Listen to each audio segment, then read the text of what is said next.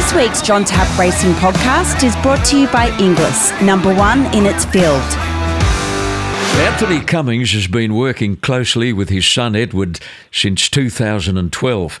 They jointly prepared 5.5 Star when the gelding went from a 3-year-old maiden to the Victoria Derby in the space of 3.5 weeks, and then later to the BMW the following autumn. They collaborated on the training of Man from Uncle, who put together a couple of very good wins in the Group 3 Eskimo Prince and the Group 2 Hobartville Stakes in the autumn of 2017. Now, shortly after, Edward decided to become an official training partner of his multiple Group 1 winning dad, and the pair have been a team ever since, operating out of Leilani Lodge, previously headquarters to Bart, who passed away in 2015. I haven't had a talk with Anthony Cummings in a long, long time, and it's great to welcome him to the podcast this week. Anthony, my boy, I've hauled you out of the sack on a Sunday morning. How are you, John? Yeah, good, mate. How are you? Yeah, not too bad. What a week. How do these training partnerships work, Anthony? I can't get my head around them. Does each partner have his own separate duties, or is there consultation on all matters? I think the best ones have to be consultation on all matters, I would imagine. What do I say? Two heads are always better than one, even if they're sheep heads. So, yeah. That's sort of the basic premise. So, we talk about it and, map out plans for the horses and, programming and those sorts of things. And, Edward's been some help with the programming of them, certainly. There's been a lot of changes in what we've been doing lately in shifting back into Dad's place and the things all the challenges that sort of provided. And then, the way different pedigrees and horses sort of strike you and the changes that come from that. I've wondered, what would the situation be if two training partners differed in their opinion about a track gallop? If trainer A says, I want to work such, and trainer B says, I think you're overdoing this horse, there must be friction on occasions. Oh, I suppose so. I mean, we haven't struck that yet. And as much, I suppose, being the older partner, the father, and the perhaps more experienced in the first place, well, a lot of the times Edward defers to me. I mean, he's not short of a comment along the way, and nor should he be. But certainly in the first part, it's sort of got along mostly my way, I suppose. But I still had to listen to what he's got to say, and when you come to making a decision about that horse in his next few gallops, perhaps. Those different views temper what you do going forward. Yeah, of course. Can I ask you this? Would your father have been able to work in a partnership? I suppose one way or another we did. For a long time. It wasn't a partnership at name, but in how the Sydney stable ran, in my sort of final few years there, it was sort of virtually the same. At different times, Dad wasn't in the stable much. I mean, the year we won the premiership, he spent 6 months in hospital for different things, and then had a legal case to the battle, and he wasn't there. So, in that case, it all fell to me, and the successes continued the same. Yeah. So I suppose in many respects, it was a partnership, and I suppose when he got healthy and got his troubles behind him, is when it got much harder because he was there in sort of full force, full voice, and there were clashes about ideas and those things at that time, and that's I suppose a couple of years later when I went off my own. Edward seemed to take a little while to make up his mind about a future in racing. I think he took himself off to university at one stage, didn't he, and gained a degree in communication. So he must have been thinking of other things early on. Yeah, I think James had a head start, certainly, and that shows, I suppose. He took that view fairly early on, and he spent a little bit of time at uni, but left there and went to work in the thoroughbred industry, so I suppose, much as I did at about the same time.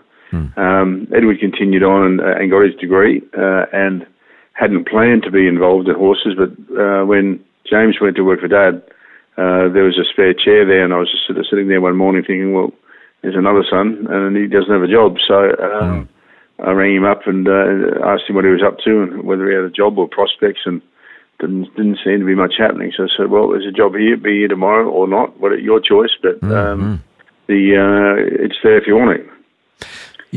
Anyway, he turned up. He certainly did. He's still there, and you're having a great time, and you just need that elusive Group 1 horse to walk through the gate, and he will. Yeah.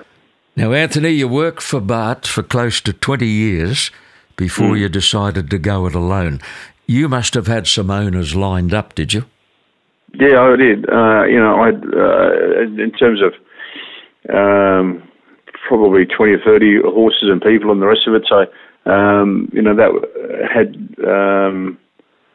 sort of been there supporting me as much as Dad and our situation, and were happy to sort of go with me when the time came. So that made it a bit simpler in that regard, to go along and give you the confidence to go along and do all that. And we had success, fairly quickly. The first Group 1 was only a few months away, but then it did take a little bit of time to get to the second one, and then a fair few since. Yeah. Anthony, can you recall the moment when you told Bart you were going out on your own? Were you in the office? Were you around the stable somewhere? Were you at home at a barbecue? I'd love to see his initial reaction. Do you recall? We talked about, a bit more of a share in the business and different things,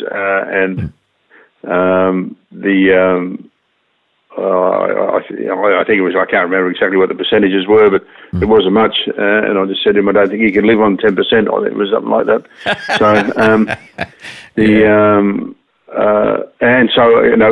Basically from that time on, that was what was going to happen. When he got into some financial difficulties, I took out a license because, in the event that, he finished up going bankrupt or whatever, there was a prospect that he would lose his license, and for the continuity of the business, there needed to be a license holder on the premises. So that was what started it in the first place. And then I suppose that opened the door, and then it was just a matter of, at what point we decided to walk through it. Yep. It must have been a scary experience nonetheless. I mean, how do you follow Bart Cummings? Didn't have to find him. He was pretty much there. I mean, he was just. I don't know. I mean, you just do what you do. I mean, you've got the horses to train, and there's a job to be done, so you just get on and do it. Every freshman trainer needs a good one to come along straight away. You pulled an absolute ace out of your sleeve. A long striding sprinter called Final Card. And you didn't mess about either. You won the Group 1 Gadsden Stakes over the Melbourne Cup Carnival. I think Greg Childs rode the horse. That's right. Straight races have been a bit kind to me along the way. We've had a bit of luck there. And he was the start of that. I'd sort of grown up and watched those races when I was a kid, and I know they always played an important part in Dad's view of Flemington and the carnival and those things, and some of his biggest wins were up the straight at Flemington. And they're always exciting races. So, they were always in the mind's eye, and he was a pretty nice horse.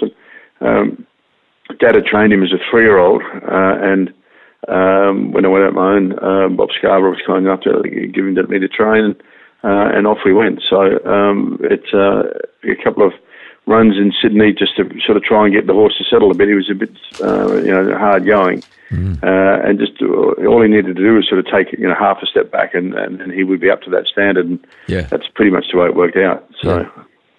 You got hold of a very good filly, Anthony, a few years later by the name of On Air. She won about 700,000 all up. I remember she ran a good race in the Flight Stakes, and then she went out for a break, came back in the autumn of 98. She ran in Melbourne first up, didn't she? She didn't run in Melbourne in the spring, but I'm pretty sure she was there in the autumn. But she... The race that became the Golden Rose, she beat the horse of Guy Walters that was a good stayer for Tates. So she beat him in that race, and that sort of put the flag up about her quality. And then she came along, and she was very unlucky in the Storm Queen, and and finished up winning the Oaks. Got knocked over in the Storm Queen and ran second or third or whatever, but winning the Oaks was very, very good. You know, John Marshall was her jockey there. John had been riding for Bart for many, many years. He's long retired now, living in Queensland, following the fortunes of his son, Taylor, who's been riding a few winners of late. But Anthony, I remember your dad telling me once that never in his entire career had he had a stable jockey of such a high degree of reliability. Oh, absolutely. Johnny was a great result for the stable. Absolutely reliable, and he a fantastic work ethic. He was there every day. As often as you wanted him, he would be there. And he had a good idea about them and what to do, and it helped us rate the horses as well. In terms of quality standard, those sorts of things, but certainly against the clock too in the gallop. So, he was a great help to the place. Anthony, I'll just get you to stand by there for a moment while we take a little break on the podcast interview. Back after this. For over 150 years, Inglis has led the way in the field of thoroughbred auctions. In 2018, Inglis again sold the most yearlings at the highest average. Last season, Inglis was number one for Group 1 wins and the only auction house to sell a Group 1 winning 2-year-old. They sold 4, in fact. I'm proud to align myself with Inglis, number one in its field. My guest is Anthony Cummings, and Anthony and his son Edward are now in a successful training partnership in the old Leilani Lodge, which had been headquarters for his dad Bart for so many years. I know when the place became available, Anthony, you moved heaven and earth to get back in there. Yeah, I went along and, Laurie Macri was there with James Heddo, and we walked around and just looked at what needed to be done, and they were very helpful and made the shift a very comfortable one, and kept the Cummings name at Leilani Lodge as it had been for the previous, since about 1972, 3, 4 or something. That's right, yeah. So it's been quite a long time. You hit a massive hurdle in the late 1990s when you were embroiled in the Trenbolone affair, as it became known. You had a Roundwick winner called Yallah's Star, which returned a positive swab to a substance called Trenbolone. At that time, it was known to be used in cattle, but not in horses. Now, you thought it was an amino acid compound. Turned out to be an anabolic steroid. You were very ill-advised. Yeah, certainly. I mean, trusted the wrong people and sort of paid full penalty for that. Wasn't as diligent about homework as I should have been. But no, the thing is, at that stage, anabolics were allowed to a point. There were threshold levels and the rest of it. So it's different these days where there's a total ban. But the issue with the issue that the system had with me was that I hadn't been diligent enough, and you'd sort of fallen for the 3-card trick of it. Young trainers sort of under pressure, and you're looking at a different direction, and made a bad decision. So that was unfortunate. But in a lot of respects, all those things sort of shape you. And when I came back from that time, I think I was better than I had been when I went away. Had time to think about things and to, so I suppose, centre your view about all situations that arise in a racing stable. And came back and, we had a Group 1 winner from, I think, every year for the next 10 years in the stable, which we hadn't done before. And a lot of the stuff was homegrown stuff, and it was a different view about pedigrees and breeding and horse selections and all sorts of things that, had time to sit down and think about and work out where the successes were and certainly more likely where the failures were. Yeah. And steer the ship in the right direction. And, we've been, very successful since then. You were outed for 18 months over that Trenbolone affair, but your appeal resulted in a 3-month reduction. But even so, it was just a massive upheaval. Yeah, it was. And I suppose the only sort of thing that was, the judge in giving the appeal or the time off was that, there was a lack of intent. There's no intention to sort of go along and rort the system, if you like. It was just a bad decision. And a lack of homework. So I took some solace in that. But as I say, the time out was, at the end of the day, was helpful, and it did help me become a better trainer in the long term. You were very upset at the time, as I recall, with the treatment you received from some sections of the press. It's a long time ago, Anth. Has time restored your trust in the media? Oh, no, made me a realist, I suppose. There are a lot of other people who've had more strife, I expect, but at the end of the day, they're there to sell papers, and that's what they do, so you just got to take that as it is. Many have forgotten that you were the original trainer of Might and Power. Eventually the winner of 15 races and over 5 million. You selected him as a yearling, Anthony, for Nick Moratis. Yeah, I was buying a few horses for Nick that year, and I'd only just started training on my own, and sort of Might and Power was amongst those, and plainly the best of them.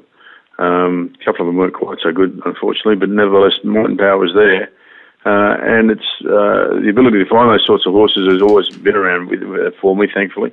Defier was another one that came along after that, and then Beauty Generation, who's just been called the horse of the year in New Zealand. Was from New Zealand, but in Hong Kong. Yeah. Started his life with me. We sort of picked him out as a yearling in New Zealand and paid $60,000 for him. And when the owner sold him, it was sort of around $2 million.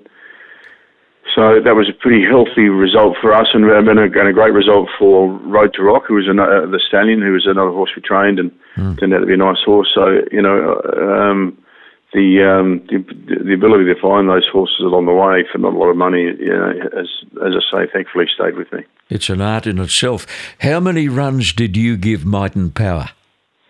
He had, I think, 3 for me. Yep. He had a run at Canterbury, and then he came to the Kensington track where he won. Yeah. And then we went to Rose Hill, and he was starting to feel his shins a bit, and he ran second that day. Couldn't get around the bend. He ran second that day, and then he went for a break. He came back to my place for the autumn, and it was about that time that we parted ways with Nick, and the horse went to Jack Denham. That action that he had, it's no surprise he was shin sore early, and it was no surprise later in his life when he broke down. His action was very extravagant. Yeah, he did, and that was there as a baby. But there are other aspects to it that were really got me excited. And I thought that at the money and given the pedigree and the size of the horse, that would work out. While his leg gave me a bit of grief later on, that was pretty much as a 6-year-old, and God knows how many miles he travelled. So, good legs or bad, that'll happen. Or action, but certainly in the Caulfield Cup, when he let go, he was a bit all over the shop. He was more collected after that. I think that whole experience for him was probably a bit of a learning curve, and he was a better racehorse, I think, after that. Let's whip through some of the nice ones you've trained over the last 15 years or so. What about Casino Prince? He won 5 races, 1.2 million. I think he won a Chipping Norton. Yeah, he won the Chipping Norton. He was unlucky in the slipper, missed the start, and Jimmy sort of dug him up, and he got on himself and half tore a shoe off, and sort of couldn't stretch out. He sort of showed the right form. I mean, Miss Finland won that race quite comfortably, and then as 3-year-olds, they both turned up in the Caulfield Guineas, and there was a split hair between them, and unfortunately that the wrong way. But certainly he was of that standard, and a pretty nice horse. I bought him out of the Adelaide sale for $140,000, and he turned out to be a great result. Outback Prince was another one. He only won 4 races, but he earned $840,000. He won a Group 1, the TJ Smith. Yeah, he was a homebred. Hal Dybel, Julia Ritchie, and my wife raced a mare called Terrestrial. And when I got into strife, Hal bought my share in the mare. And at that point, I think Outback Prince was inside, or had just been born. And I think he'd just been born, and Hotel Grand, who was the next one, he was out of the mare. He was inside, so it was a bit of a miss. But thankfully, Hal and Julia left the progeny with me to train as they came along, and Outback Prince was a great result. And he was a Group 1 winner as a 2-year-old in Queensland in the mile race there through their June Carnival. And so that was a great return, after the time out, to get back and have a Group 1 horse so quickly was a great result. Dealer Principle was a quiet achiever, wasn't he? He won a Rosehill Guineas, ran 4th in a derby, and collected a fair bit of money. Yeah, he was a pretty nice horse, and he was unlucky. He drew outside in the derby.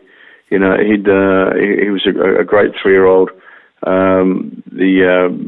Peter Horwitz owned him, and we had a bit of a discussion about whether to run in the round with Guineas, but on the day finished running in a benchmark race.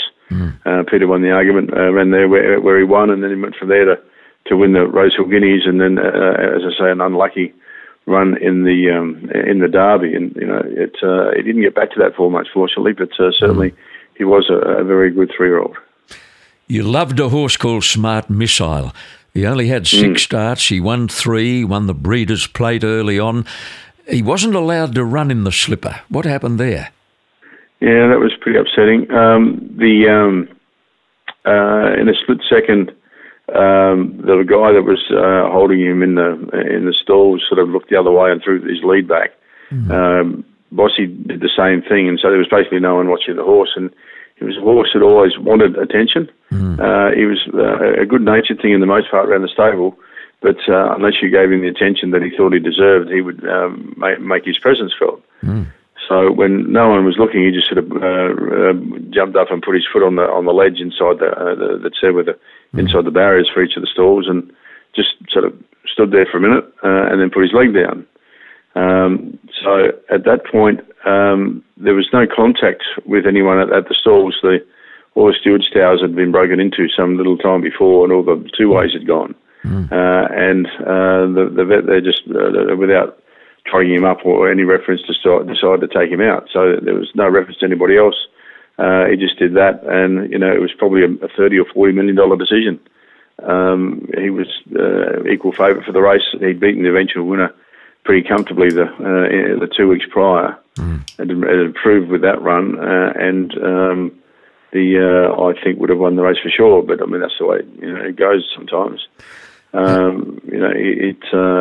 It was, at least I suppose, in the Golden Rose he got a start, but not one of Bossy's best rides, and he gave an impossible start and missed out by a head. He was a very, very good horse, and unfortunately didn't get his Group 1 on either occasion. Terfontaine was another one you loved. He was by Johannesburg. He was a pretty nice horse. I paid, I think, $60,000 for him in the Melbourne sale. He won about $1.5 million or 3/4 or something. We sold him for just about $2 million when he went to stud, and he's been a good stallion. But he's winning the Alistair Clark, not the Alistair Clark, sorry, in the William Reid. The William Reid, and then the 1400 at Caulfield. I mean, they were very good wins. It was pretty unlucky up the straight in the what was the Patnack then, but I think it's the Darling now, but the sprint race on the last day. Dad knocked us off that day with Swick, but and also he raced in the Newmarket up the straight that Wanted won, racing into that storm, and I don't think one horse passed another. The Flemington got wiped out about a minute after they went past the post, and it was quite an odd day. But in any event, he was a proper Group 1 horse, and he's gone on and been a successful stallion.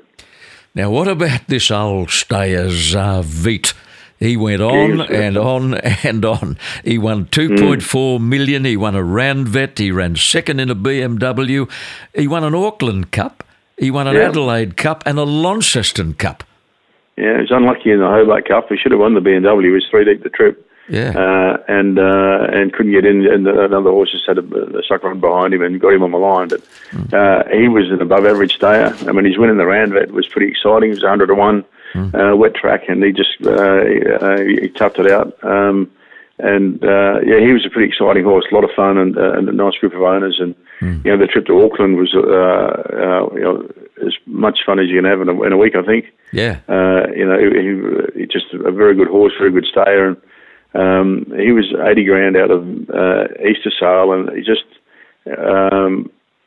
he was a little bit differently built to a lot of the other Zabills, and it just appealed to me about how that would work, given his pedigree. And, once again, at the money, it was pretty hard to resist, so I didn't, and we got the result. Jay Ford was telling me the other day, Anthony, that a horse called Hotel Grand was very good to him. He won a couple of Group 1s on him for you, and he said, we never, ever saw the best of him. I think that's undoubtedly true. It's probably the best he ever turned up at the races when he won the Champion Stake, the Champion Stakes at 2,000 metres at Randwick, and he was dominant that day in his age group. As it turned out, when they were doing the pre-race testing, take blood from him, whatever, the week before, they'd stirred up his vein, and he came down after that win with an infection in the vein as a result of because he backed up week to week in the Dulcify into the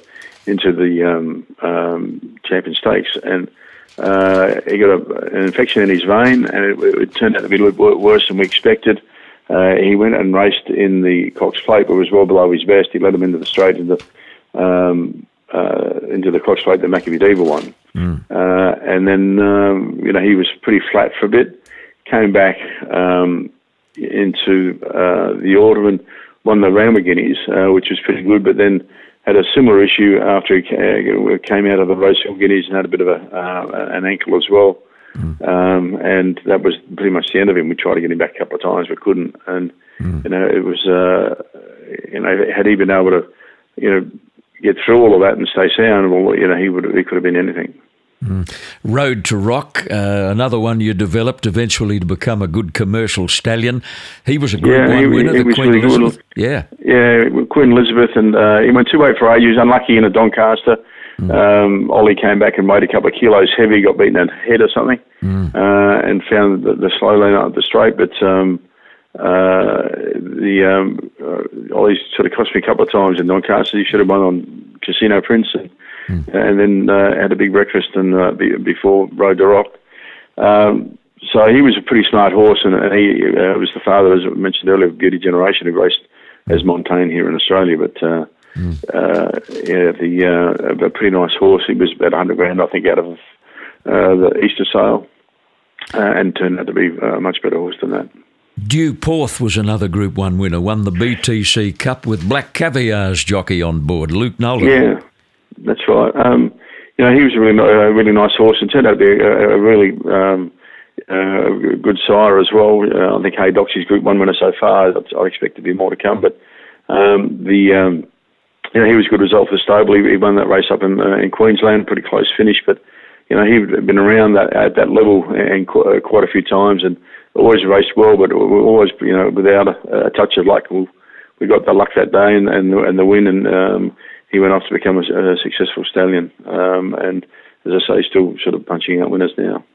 Your song was a Group 1 winner, Anthony, the BTC Cup, a Fastnet Rock, and already making his presence felt as a sire. He is certainly. And, it was a very good group of 3-year-olds in his year. I mean, he was sort of battling around against Piero, and so that's, is one of the higher rating 3-year-old groups, for some time. And so, he was up there and competitive. He was first up that day, and on the thought about going to Brisbane for the race, it wasn't sort of set in stone. It would actually accepted for him in a benchmark race in Sydney on the same day. So I reckon he would have made a mess of it if he'd stayed in Sydney. But I think he won by 6 or 7 lengths when he won his Group 1 in Brisbane, and that sort of set him up as a stallion. And he's done a great job so far off a limited book his last couple of years, but not the quality of mares in his first year, but still lots of winners and stakes horses, the rest of it. So I think his future is pretty much assured. Now, 5.5 Star is one of the best stories in recent history. I think you trained his mother. I think you trained his grandmother. Yeah, that's right.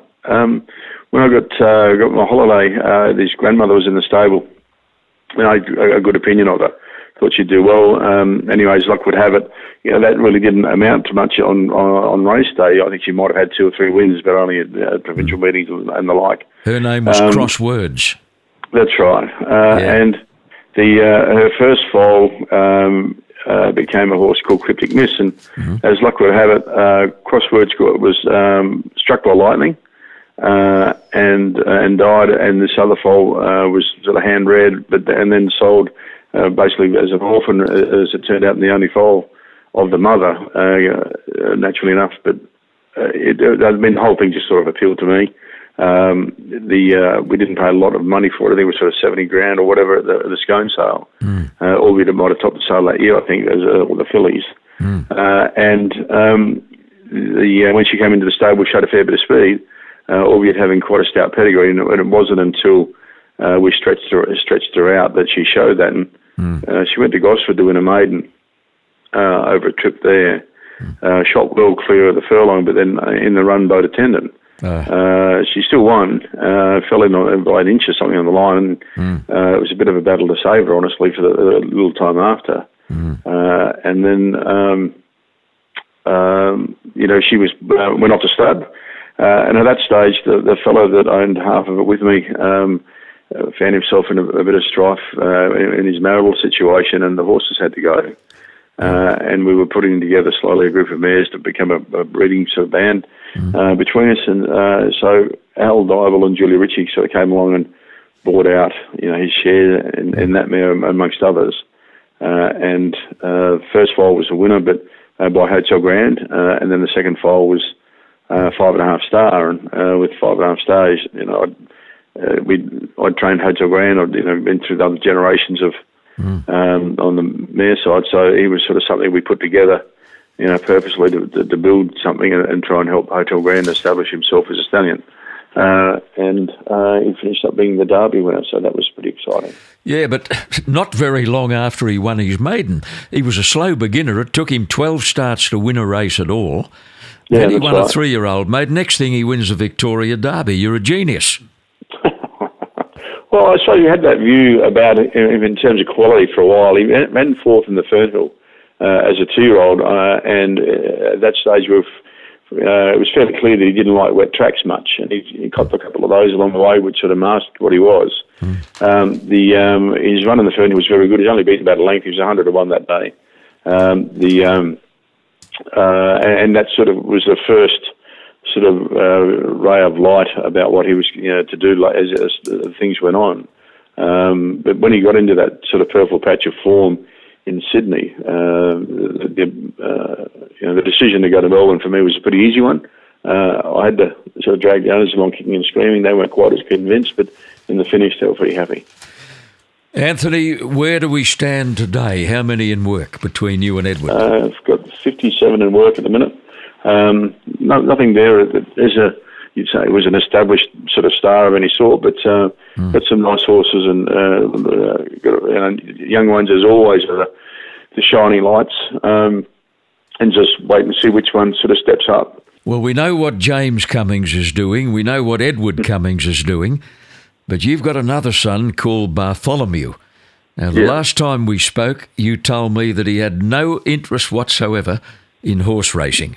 Has anything changed there? No, nothing's changed there. He's a teacher, and he likes all that stuff. I think he's getting married next year, which is a great result for him, and we're all very happy about. But he stayed away. I mean, he's an interested bystander, I suppose, at best. But he's got his own life and enjoying that and going well. Anthony, you and I have spoken many times over the years in various media channels. This is the first time on a podcast. It's been terrific to catch up, and I hope that Group 1 winner walks through the gate shortly. He might even be there, mate. You said you've got 57, haven't you?